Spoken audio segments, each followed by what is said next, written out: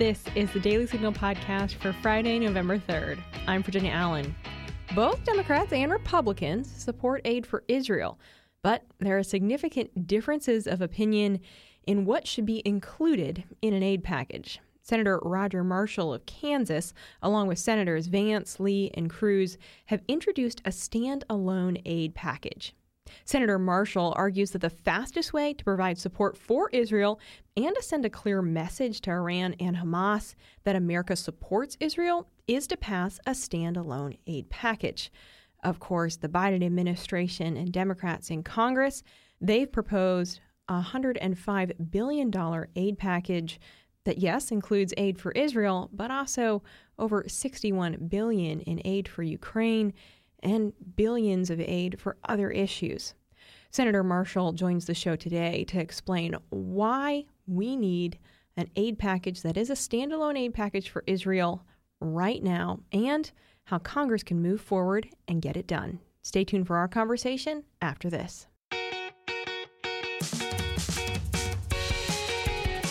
Conservative women are problematic women. Why? Because we don't adhere to the agenda of the radical left. Every Thursday morning on the Problematic Women podcast, Kristen Eichhammer, Lauren Evans, and me, Virginia Allen, are joined by other conservative women to break down the big issues in news you care about. Whether you're interested in hot takes and conversations on pop culture or what Congress is up to, Problematic Women has you covered. We sort through the news to keep you up to date on the issues that are of particular interest to conservative-leaning, that is, problematic women. Find Problematic Women wherever you like to listen to podcasts and follow the show on Instagram. It is my distinct privilege today to be joined by Senator Roger Marshall of Kansas. Thank you so much for being with us today, Senator Marshall. Virginia, glad to be here. We got some really, really important topics to share with your listeners. We do. Let's dive right in and talk about aid for Israel. What we have seen from the Biden administration is a proposal put forth for a $105 billion aid package that includes $14.3 billion for Israel and $61.4 billion for Ukraine. You have been very clear that aid for Israel should be standalone, shouldn't be tied to aid for Ukraine or anything else. Why is that? Well, Virginia, leave it to President Biden to blow an opportunity to bring a clear, precise, quick, unhesitant message to the people of Iran, the terrorists from Iran, the terrorists from Hamas, all the puppets of Iran, that really last week, we could have passed maybe with 98 of 100 senators voting to help Israel out right now. But instead, once you bring in these other issues, Ukraine funding, Taiwan funding, his bill actually opens up the border even more. When you bring all those in, it becomes very controversial. We could send a message yesterday to the terrorists in Iran to say, we're going to hold you accountable. We all saw the brutal, savage attack that happened there. In Israel, babies decapitated, women raped, bodies burned. We saw all that. We need a quick response. Iran needs to know that this isn't a battle just between the people of Israel and the Hamas army of terror. This is a battle for the future of humankind, and that we're not going to tolerate terrorism. So yourself and Senators Vance, Lee, and Cruz, you all have put forth in the Senate a very straightforward, standalone aid package for Israel. Share a little bit about what is included in that package. Well, essentially, we take the amount of money that President Biden recommended, I think $14 billion, and that seems like a reasonable amount, and basically will replenish and give Israel more military aid as well. There's no funding for humanitarian whatevers into Gaza. We think that that's a mistake that we've seen just recently. The Gaza aid that the Hamas army of terror stole that as well. So it's all the funding strictly for Israel to fight that battle. Very straightforward, and would love to get it on the floor to vote on today. Yeah. Well, we've seen that from the House, the GOP House, of course, now led by Speaker Mike Johnson, they have put forward very similar legislation saying there should be a standalone aid package in that same just over $14 billion mark there. But what we've seen from President Biden is he's essentially already said, well, if that reaches my desk, I'm going to veto it. Right. So another veto threat. And by the way, I'm leading the league in veto threats and vetoes by the president. I'm very proud that he's vetoed 5 of our bills so far. First of all, Speaker Johnson has my 110 total support. He and his wife Kelly came in together with us on the House side, and just for your listeners' sake, he's genuinely a godly man. And that you can just see the fruits of the Spirit come from him, that he practices gentleness, and he's a great listener, but he is truly a man of faith. And I think for such a time as this, God has called him to be right where he is. Truly a conservative, truly wants to get to a balanced budget. So the difference between his legislation, and we actually introduced a second bill to mimic that one, where there's the pay for. So the difference between maybe what we wanted to do over here is that he wants to take funding away from the IRS, which we agree. We want to do that as well. It's going to make it harder to pass over here. So I think for the sake of expedition, we would have done it without. But regardless, he has our support. Unfortunately, over on the Senate side, Senate leadership on both parties want to cram Ukraine funding. And I let me just speak just a second about Ukraine. Yeah, please. This is a 9 or 10 year war.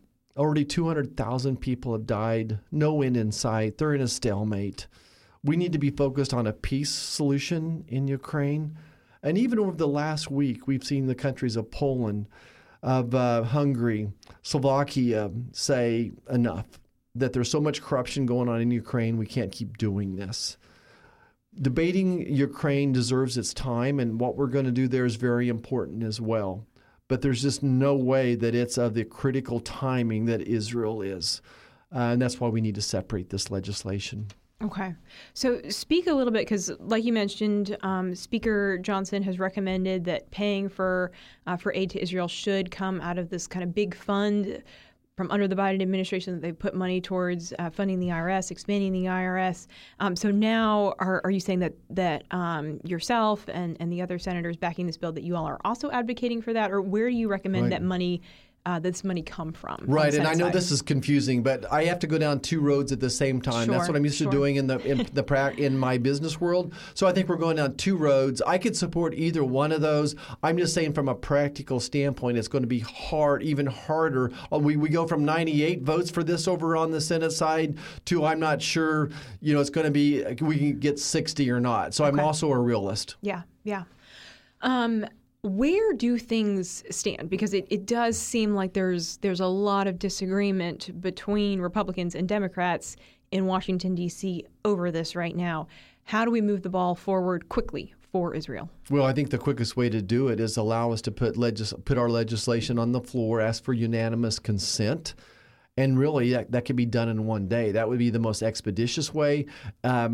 And we may try to get that done. I'm trying to give Speaker Johnson just a little bit more leeway to see what he does here in the next 2 days as well. Eventually, we want to put wind beneath his sails and give him a victory. I certainly think whatever comes out of the House is going to be more conservative, I think consistent with my values than what's going to come out of the White House. All right. Well, we're going to obviously continue watching this. I want to ask you about Iran, because you mentioned that just a moment ago.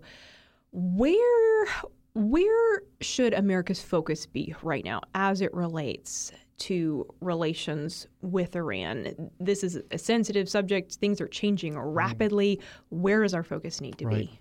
Well, I'm sure I don't have to remind your listeners that Iran is the head of the snake. They're the largest state funder of terrorism, and appeasement doesn't work. The Biden-Obama administrations have tried to coddle them, and I'm reminded, I think it was Winston Churchill who said, you can't tame a tiger by petting it. And that's what they tried to do. They petted this, and now he's rubbing their belly. Think about what under this administration, what he's done for Iran. From day one, he tried to get them nuclear weapons, and they're still very, very close to having nuclear weapons. Could you imagine the situation right now if Iran had nuclear weapons and maybe they smuggled one over to the Gaza Strip, what the situation would look like differently?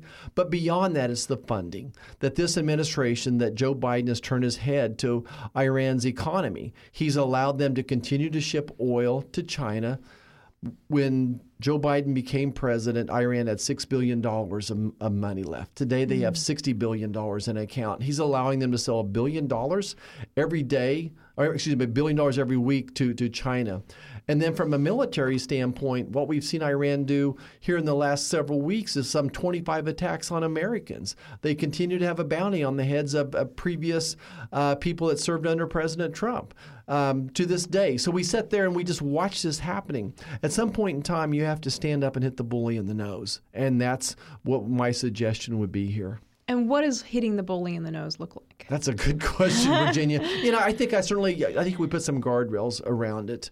I'm not wanting to start World War III. I'm not a warmonger. But the only thing that these folks understand is an eye for an eye or a tooth for tooth. So I think something proportional and maybe exponentially more. When they attack 25 of us, of our different military installations, then we should be attacking 5 or 10 of theirs. Wherever that attack was launched from, whichever one of their proxies it was, we need to retaliate against those.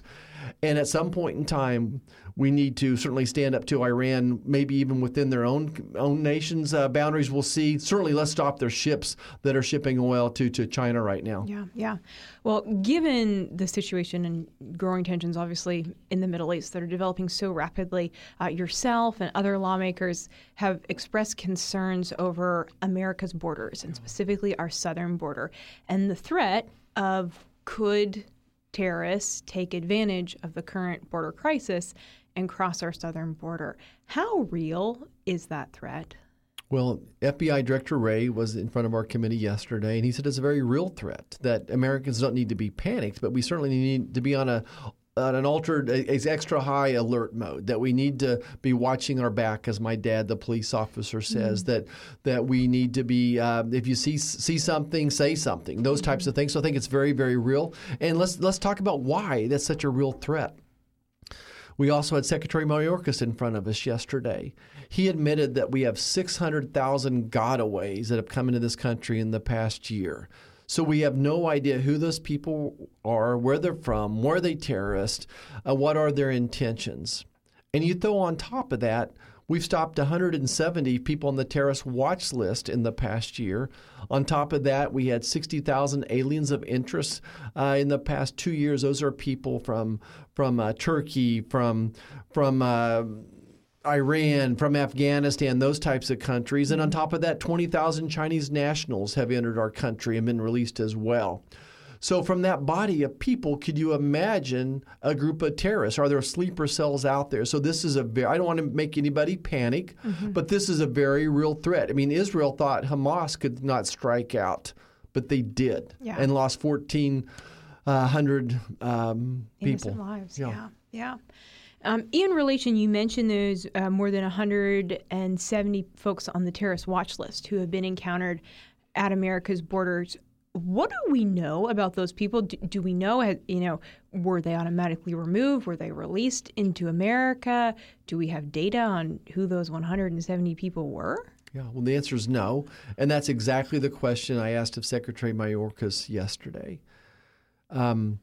And he refused to really answer it in any way, shape, or form. I understand there may be some very sensitive information there, but he could have at least given us the response that, look, they're not running free in America. Some are in jail. Some we sent back to the Middle East where they were from. But there's really just the silence is so deafening. Yeah. And I think what's important is that he doesn't understand why this is so important back home. People back home don't feel safe and secure anymore. My own parents, my dad, the chief of police in 25 years, my hometown, the same home I grew up in, and they don't feel safe anymore. Well, why don't they feel safe anymore? We're losing a Kansan every day to fentanyl poisoning. We're losing 300 people nationwide to fentanyl poisoning. The cartel has a large presence in Kansas. Wherever there's drug trafficking going on, there's crime. They go hand in hand. That's the first thing my dad taught me, is that crime follows the drug trafficking. Human trafficking is exploding across the country as well. So there's a reason people don't feel safe in their homes anymore. And then again, 600,000 gotaways last year. We don't have operational control over a border. And that's what our Secretary of Homeland Security is missing. He doesn't understand that this is the number one concern for folks back home is their safety and security. I think that's why this is going to be the number one defining issue for the next presidential election. Which president can keep us safe and secure again?